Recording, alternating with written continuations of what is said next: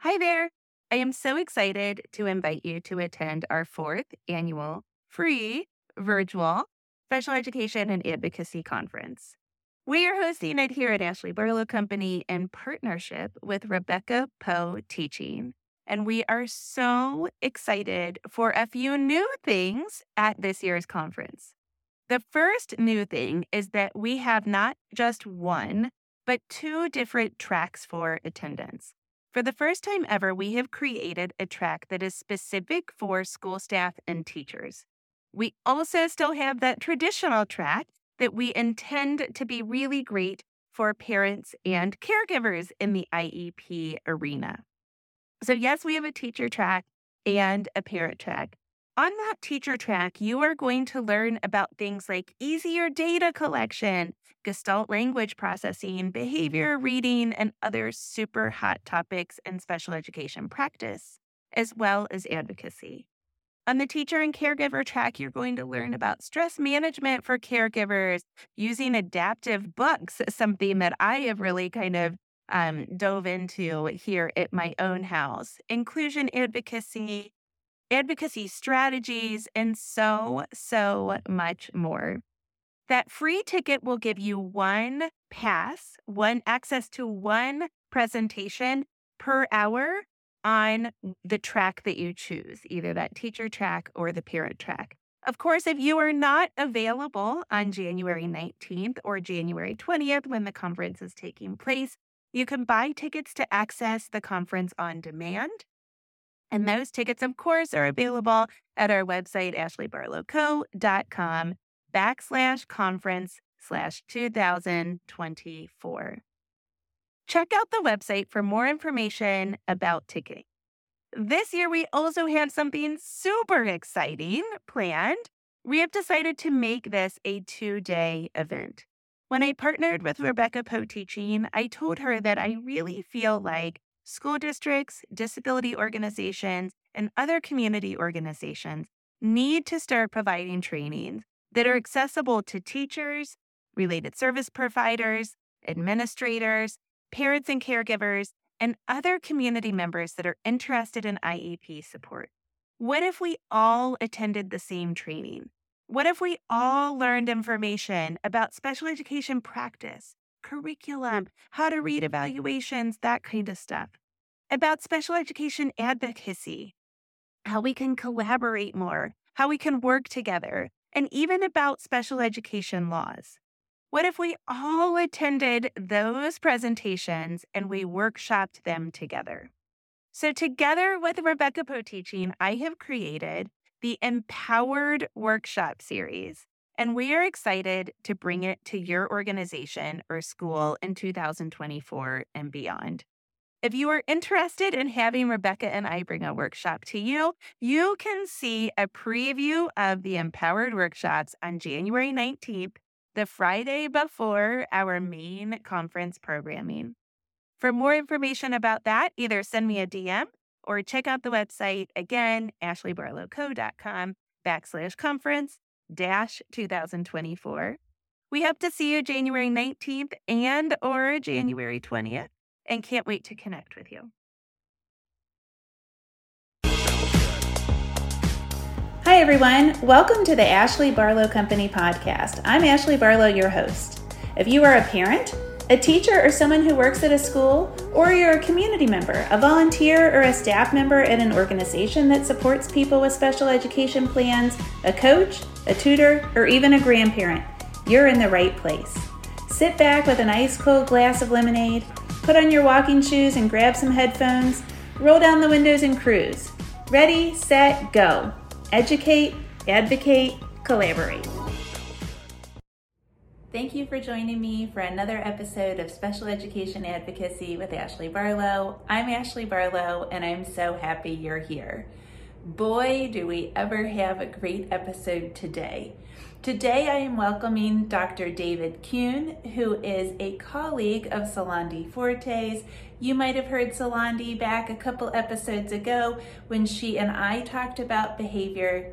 Dr. Kuhn and I are going to talk today about functional behavioral assessments, and one of the best things that I think this episode delivers is a very, very nuanced but extremely important piece to taking that ABC data in the FBA.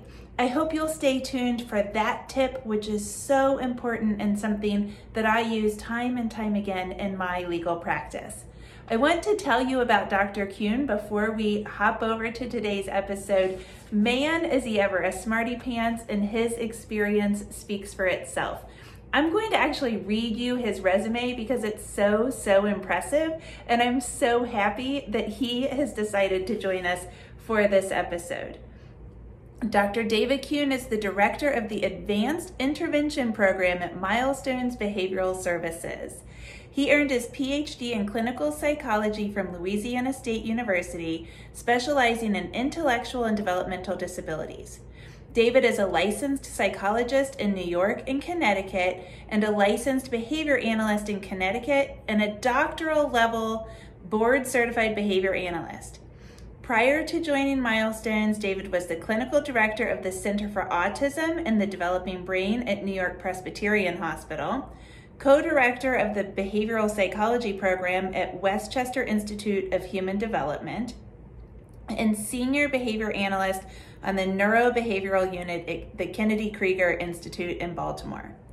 He has held faculty appointments at Columbia University Medical College, Weill Cornell Medical College, Johns Hopkins University School of Medicine, New York Medical College, the University of Maryland, Baltimore County, Queens College, and the University of Massachusetts in Lowell. From 2006 to 2007, David served as president of the Maryland Association of Behavioral Analysts. He has been a member of the editorial board for the Journal of Applied Behavior Analysis since 2006, and he has co-authored over 20 peer-reviewed articles and book chapters. His clinical and research interest focuses on the application and adaptation of principles of applied behavior analysis towards skill acquisition and behavior reduction among individuals diagnosed with autism or other intellectual and developmental disabilities. He is extremely qualified to provide us information in today's podcast. I hope you enjoy. Let's hop over to today's episode. Hi, David. Thank you so much for joining me. Hi, thank you for having me. I'm really looking forward to hopping into today's conversation. As you and I discussed just now, it seems as though my audience gets really excited to learn everything they can learn about behavior and FBAs and supporting their children behaviorally in school. So I'm really grateful to have connected with you. Why don't we start off by just having you introduce yourself to my audience? Tell us what you do and your path to get there. Oh, okay. So my name is David Kuhn. I am a licensed clinical psychologist and also a doctoral level board certified behavior analyst. I work at Milestones Behavioral Services in Connecticut, where I'm the director of our Advanced Intervention Program, which is a program geared towards working with students with more significant behavioral challenges, both in a school program as well as within an outpatient clinic. What kind of got me here? It's been a journey, but it's been all kind of along the same path. After I graduated from college with a bachelor's in behavioral biology, with initial intentions of pursuing medicine, but I took a year off and tried to figure out what I was going to do. And I kind of got into some of the stuff I'd been doing on the weekends when I was in high school and over the summers in college, where I worked for an organization that provided therapeutic recreation for individuals with developmental disabilities, where I was a Special Olympics coach and did a lot of that. And my pre-med advisor was like, well, why are you going to med school? Why don't you pursue a field where you're working with this population and there's all different avenues? So I subsequently applied for a position at what's called Kennedy Krieger Institute in Baltimore, Maryland, working on an inpatient unit called the Neurobehavioral Unit that serves adolescents and adults with developmental disabilities who display severe problem behaviors, life-threatening either towards themselves or others. Um, Worked there, had an amazing experience, worked with some of the leaders in the field. It was great timing for me because the field wasn't just emerging, but it's not where it is today. Then worked there for about 4 years, and met my future wife there doing the same thing. And then we both ventured down to Louisiana State University to get our doctorates in psychology. And I worked with someone, and the program was focused on intellectual and developmental disabilities. Then circled back for my internship back to Kennedy, Kennedy Krieger, and I stayed there and then stayed on as faculty there for 5 or so years. Then my travels took me back up to New York, where I'm from. And my wife and I opened up an outpatient program at a Institute for Individuals with Developmental Disabilities. It was an outpatient program serving kids and adolescents and adults with severe problem behavior. And then I was there for several years, and then I ventured over to a project that was a collaboration between Weill Cornell Medical School, Columbia School of Medicine, and New York Presbyterian, called the Center for Autism and the Developing Brain, where I served as the clinical director for several years. And then one thing led to another, and then I ended up at Milestones. So probably more information than you wanted, but that's kind of what got me to where I am. I love it. Well, you have been at several prestigious universities and organizations and companies, and certainly all of that experience and education has yielded the continued success. I have one question. Yep. Who did better in the PhD, you or your wife? Well, so we arranged it so that we went into 2 separate programs.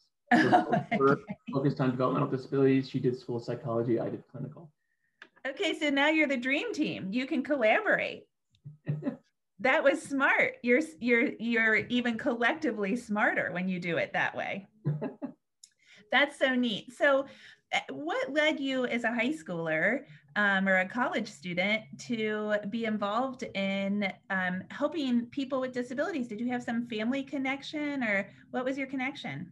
A friend of mine, his brother had Down syndrome, and when we would, hang out together, and his brother would be involved, and I went home and I was just like to my mom, like, well, what does Chris do? Like when he's not doing these things? And my mom reached out to his family, and mind you, this was when I first got involved. It was in the early '80s, '83-ish, and there weren't a lot of appropriate activities. And certainly, educational opportunities. And so that family hooked me up with this organization called Northeast Westchester Special Recreation. Still in existence and running strong in Valhalla, New York. Wow. But started volunteering there when I was 13 or 14, and then just continued. That's so cool. So that kind of leads into the next question that I had prepared. It was a nice segue that you set up there, and that is, in working like in organizations like you were involved with as a kid, and then also in your field now, you are working in organizations that are primarily geared to help people with disabilities. And so, a lot of us in the disability community are very pro inclusion and pro incorporation into everyday life, whether that's at school, it's in the community, wherever it is. But what I have realized as a parent very early on is that there's some balance between those inclusive opportunities that are also definitely necessary, but then also doing some things that are disability specific, and that's recreationally, that's therapeutically, developmentally, all of those things as well. So from your perspective as a professional, why is it so important for parents of children with disabilities to access resources that are specifically designed for children with disabilities, like what you offer at Milestones, and clinics like what you did at Kennedy Krieger, et cetera? Yeah. Well, I think there's a lot of benefits both for the individual as well as for the families. From a family perspective, you've experienced this as well. It's a great way to connect with families who are experiencing the similar challenges and joys that you're experiencing, that other families may not be able to relate to in the same way. Um, but like you said, I think inclusion is extremely important, both for that individual, to be around the general population and not be removed from that and those same experiences. But at the same time, if we look at forming peer groups and being able to perform at across different activities at levels similar to your peers, it's good to have those experiences as well, because you don't always want to have, okay, this student is getting these accommodations, everybody else is here and this one's getting this accommodations, which can also just end up being more isolating. So Yeah, it's interesting, isn't it? That sometimes more isolating and sometimes it's more inclusive, and you really don't know until you get into that setting. Thank goodness for professionals like you that have the special skill set, and that also, I love what you said about the communities, that parents, then become part of a community, because you sit in the waiting room, you sit on the sidelines, you help your child alongside other parents that are doing the exact same thing. And, some of my favorite friends are friends that I've met at opportunities just like that for my son. So that's awesome. Well, let's shift gears and kind of dive into the meat of the topic for today, and that is behavior. So, we are going to talk about supporting children behaviorally at school and in the community as well. And I think everybody knows that a good behavior plan to get a good sense of behavior, we've got to start with that FBA. So, if you could just take us through a definition of the FBA. What's the FBA to David Kuhn?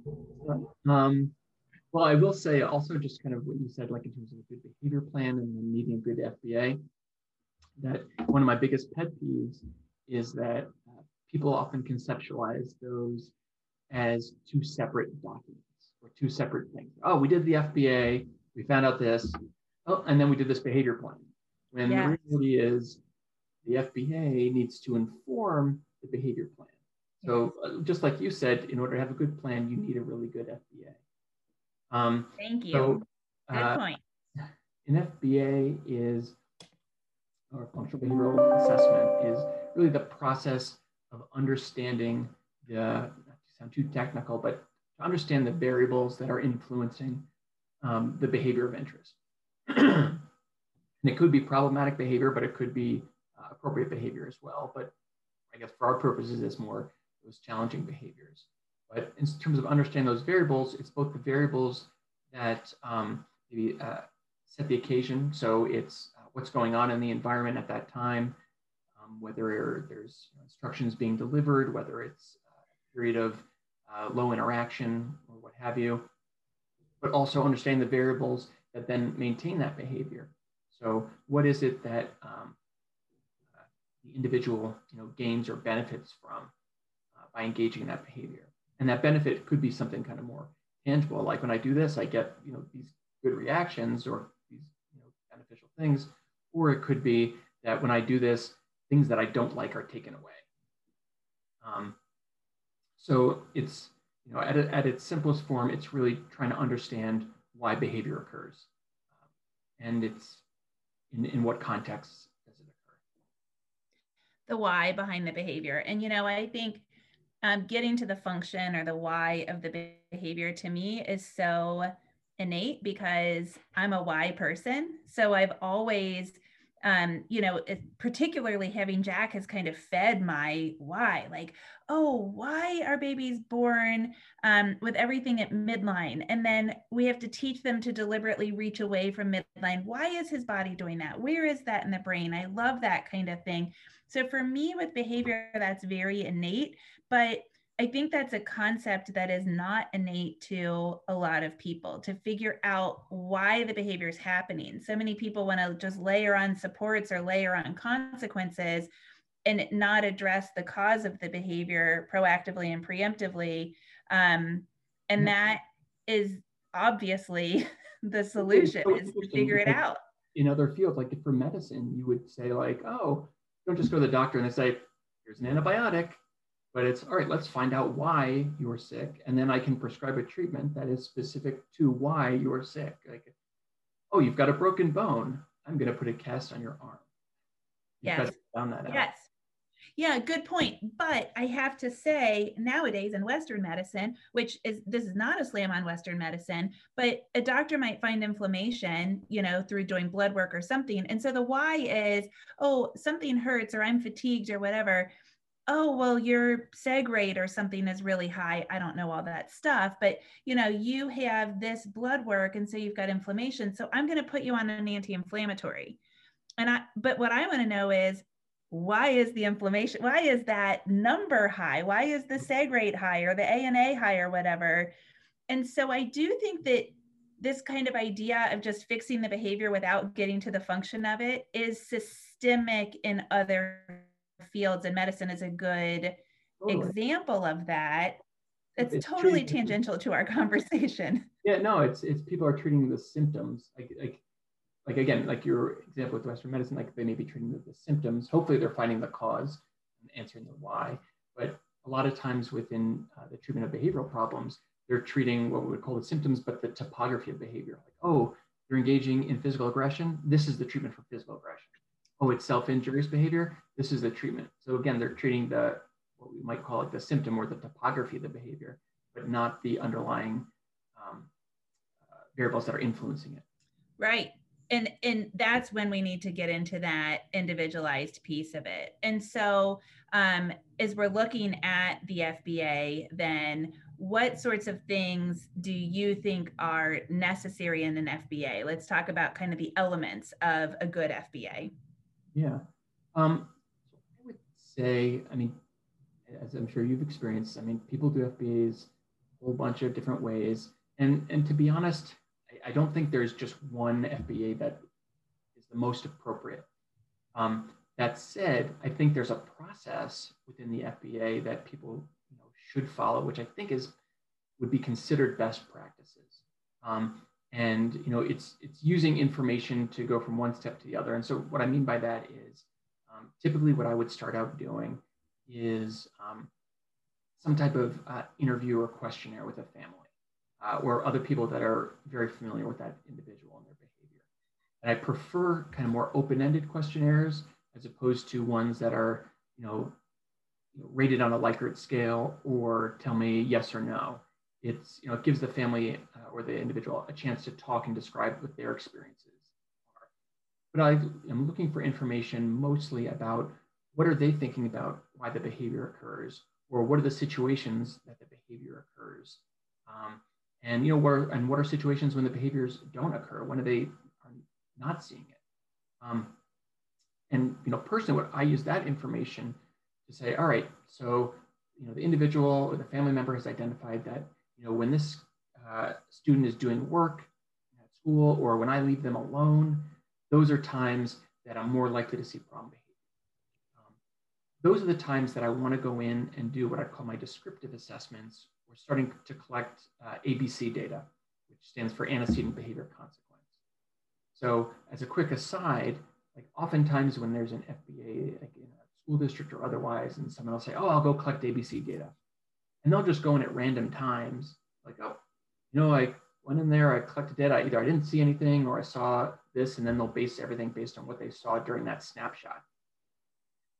Having the interview first can guide when it is you're going to go observe. So, okay, I know this student does great, let's say during meals and related services. So you know what? I'm not going to schedule my observations during those times. But when they're doing math or group activities, those are problematic times that were identified. Those are the times I'm going to go in and do my observations. And so maybe I'm not sitting there for 5 hours doing it, but I can only go in for 20 minutes and get more important information. Yeah, that's huge. I mean, to actually listen in that interview part and not just do the questionnaire because it's something you can check off is really, really huge.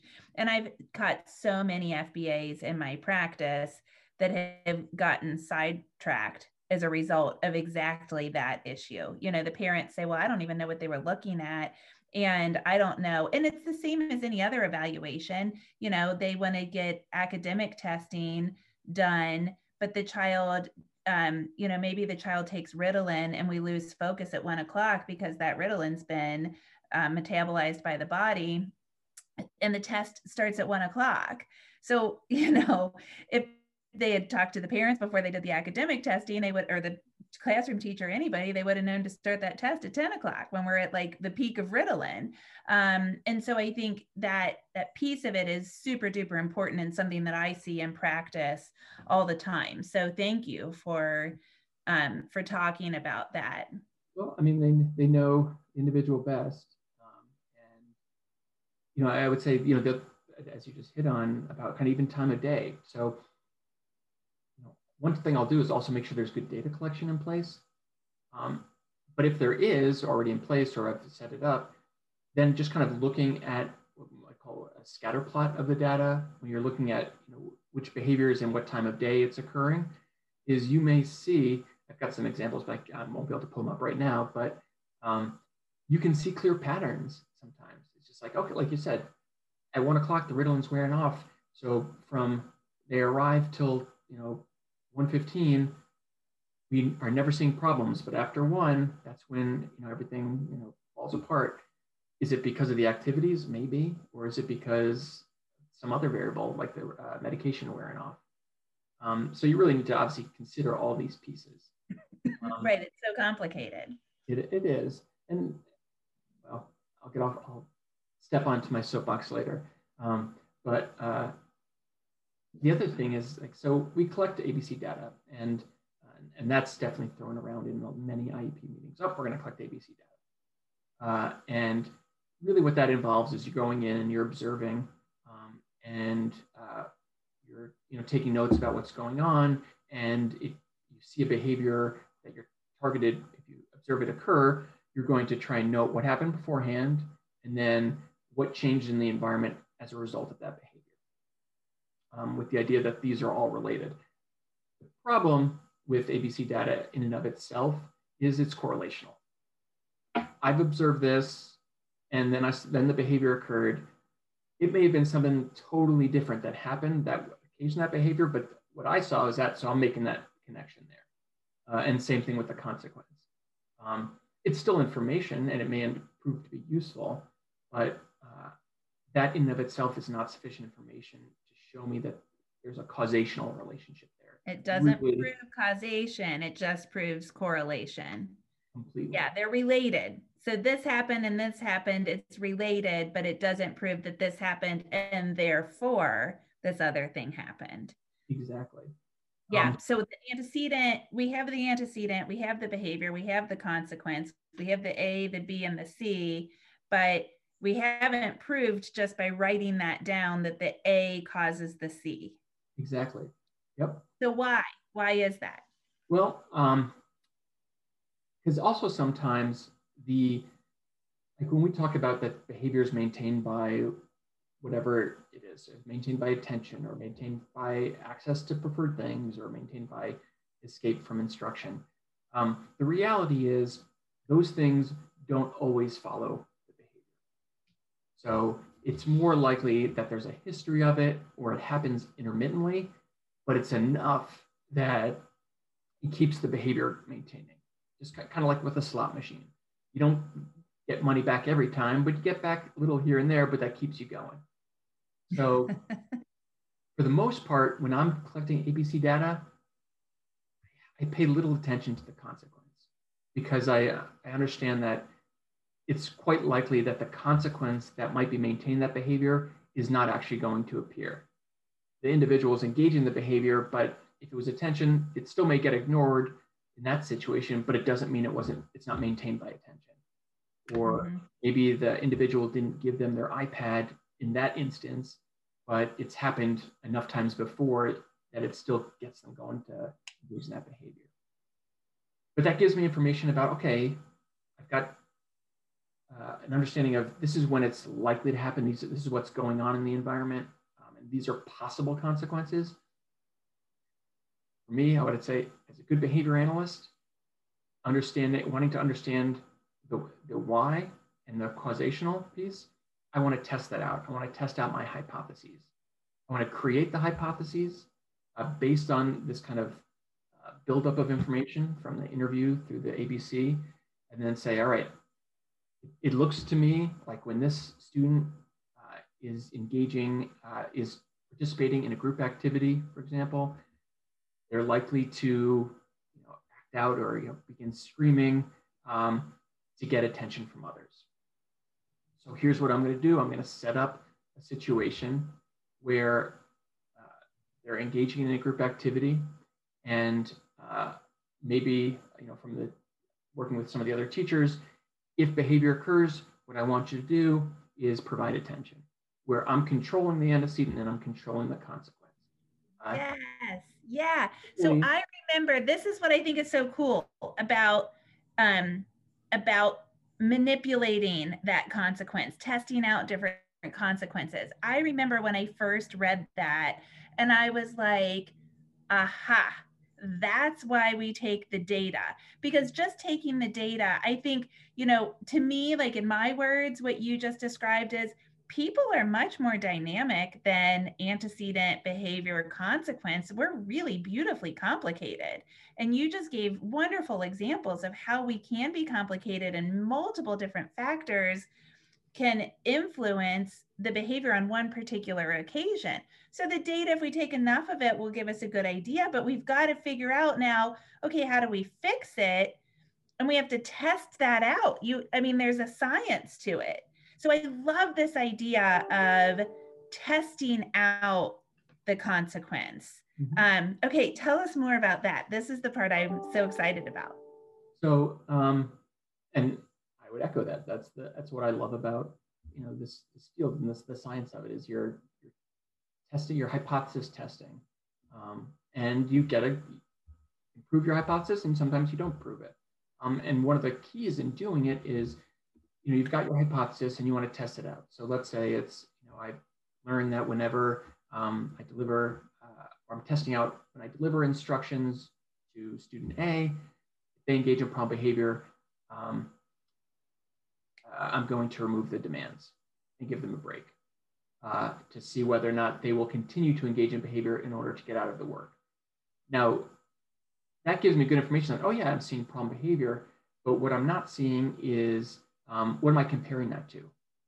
So I don't want to just say, yep, problem behavior occurs in this situation, but I have to be able to show that when that same consequence or reinforcer is provided like for free, that the behavior doesn't occur.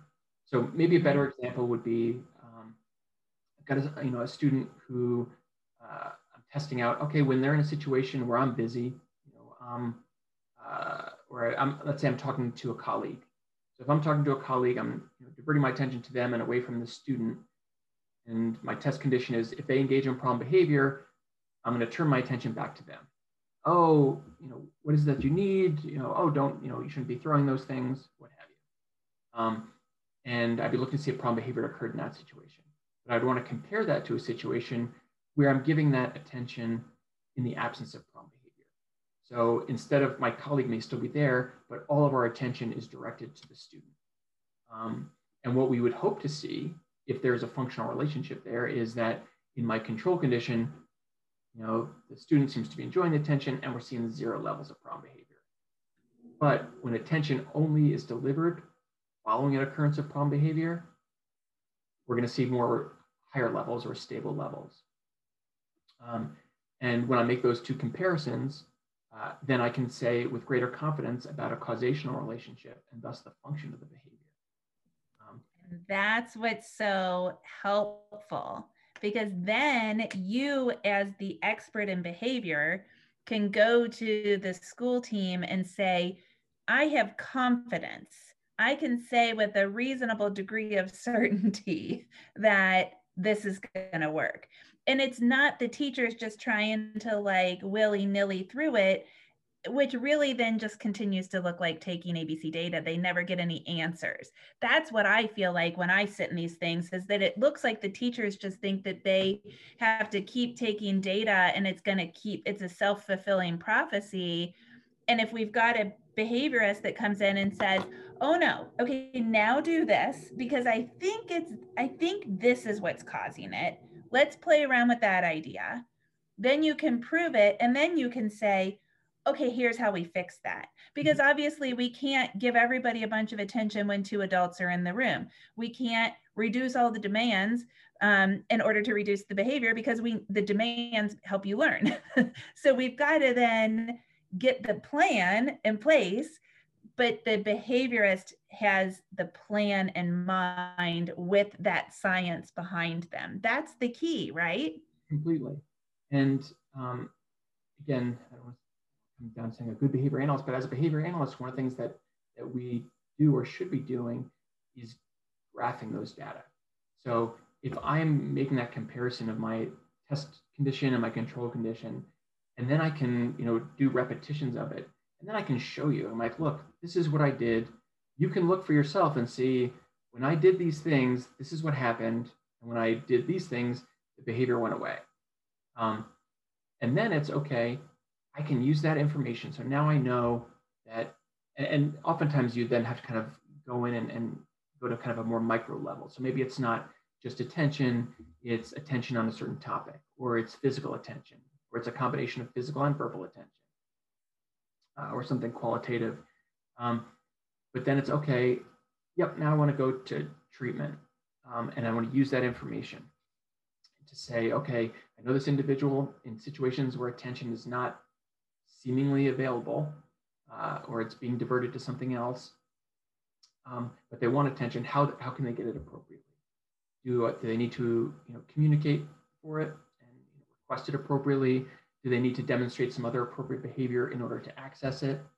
Or do they need to, sometimes, I would say behave, but engage in the absence of that behavior for a period of time, which will then get reinforced by the attention.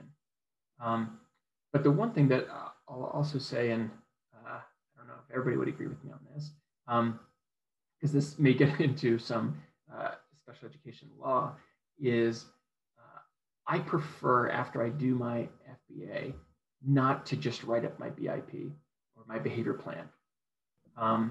Because even though I may have done a great FBA and know exactly why this behavior occurs, it doesn't mean my treatment's going to work. So, because there's different ways to go about, delivering the same reinforcer, along different contingencies. So I want to be able to test it out, and I want to evaluate it under similarly controlled situations for shorter periods of time, and make sure it works before I go ahead and write up my FBA or my BIP and start training people. Because all too often I do see that someone's done their FBA and they've drafted their BIP, and then in an IEP meeting they review the findings of the FBA and then say, all right, and this is the plan, this is what it's going to look like.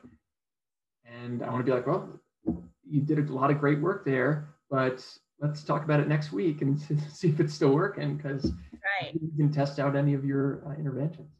Well, and I think that that's why communication is so important, right? Because I agree with you. You don't want to hurry things along, but then you do want to get to that point where you have this amazing plan and it works. But in order for it to work, you've got to go through it systematically, and you've got to continue to test it and continue to move with the student. You've got to continue to account for change. And so that's, to me, where communication comes in. And if my listeners might start rolling their eyes when I say communication, because that's what I'm always talking about. But that's when I say to you in a meeting, okay, but tell us what to do now, and tell us what strategies might work. Tell us what to look for. Tell us how to collaborate with you, our behavior guru, to help us help you help the student, and we keep the student at the center of it. And that's kind of another place where a pitfall can happen. We can have this really great analysis in the FBA, a great kind of temporary idea of a plan while we continue to test things and tease things out, but nobody really knows their role from that point forward. And I think people don't view it as a process. They view it as a start and stop, like, well, we've got to get a BIP in place. And I always say, well, before we even okay, even if we've just thought about planning an FBA, now we need to talk about what's going to work in the meantime. Because if we're thinking about the student, we don't want things to unravel for the student. That doesn't make any sense. Yep. So, we have to continue to collaborate. Isn't that right? Completely. And so, two things about that. Like, one of the things that I will, I don't say have to do, but I do, and probably should do, is communicate that with both the family and the district. So this is the process. This is how I see it playing out.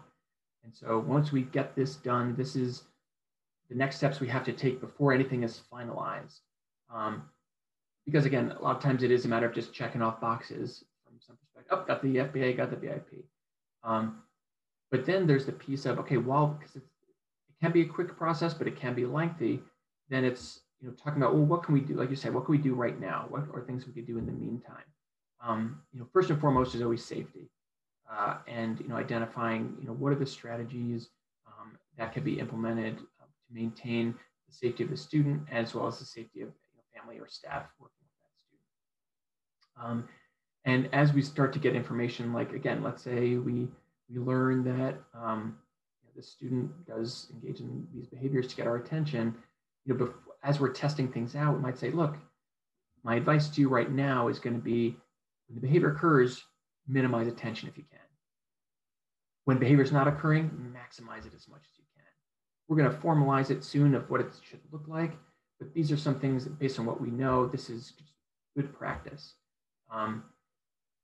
And in a lot of cases, it's difficult to, like, I'm sure you've heard the term extinction thrown out left and right. Oh, we're going to use extinction, to extinguish this behavior. It's probably one of the hardest things to do. Oh my gosh, it is.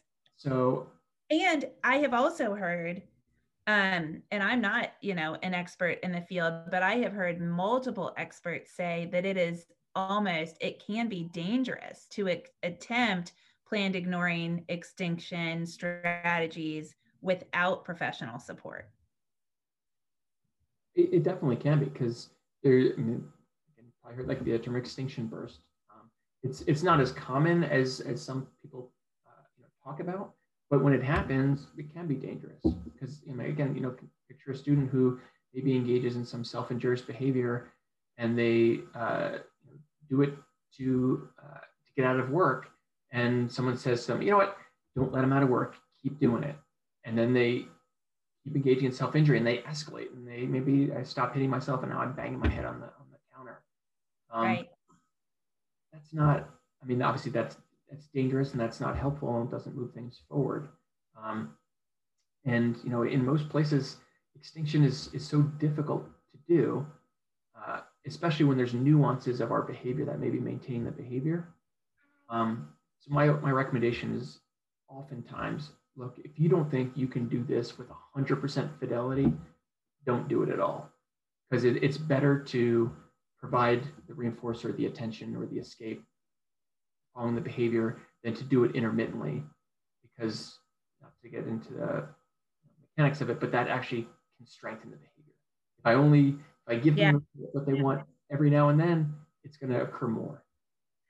I have actually, that is, when it was explained to me like that the first time, I thought, oh yeah, now I totally see, because then the next time the child does it, then they think, if you're looking at it like it's on a conveyor belt or a roller coaster, the cha-chunk part, and you're going up the hill, that you might be able to ignore it until the child's 75% up the hill on that roller coaster, and then that's when you say, okay, stop. And then tomorrow the behavior happens again. The child knows that they get a reaction at that 75%, and so they're going to escalate up to that point way faster, because they're waiting for your reaction, which then perpetuates itself. I love that analogy. I may steal that from you. Well, I saw it on a bell curve, but I was trying to do it with my words instead of on a bell curve. So. Yeah. So, well, this is so helpful. You know, when you and I talked to plan this podcast, I loved the way that you were able to explain the difference between correlation and causation with the consequence of the behaviors and taking that ABC data. I think that's going to be super helpful for my audience. And I'm so grateful to have you as a resource. I wish that I lived closer so that we could access some of the things that are available at Milestones. But thank you so much. We would love to have you back on to continue additional discussions. And I will say that I have had particularly good behavior because the garbage truck was here. I have a lab puppy who's right now eating a marker underneath me, and Jack popped in to say hi during this, and I've sustained my attention. So do I get some kind of reward for this? That's amazing. I'm going to go for praise. Thank you. Thank you for the verbal praise. Well, we will have you back. Thank you so much for joining us, David. Thank you very much for having me. It was a lot of fun.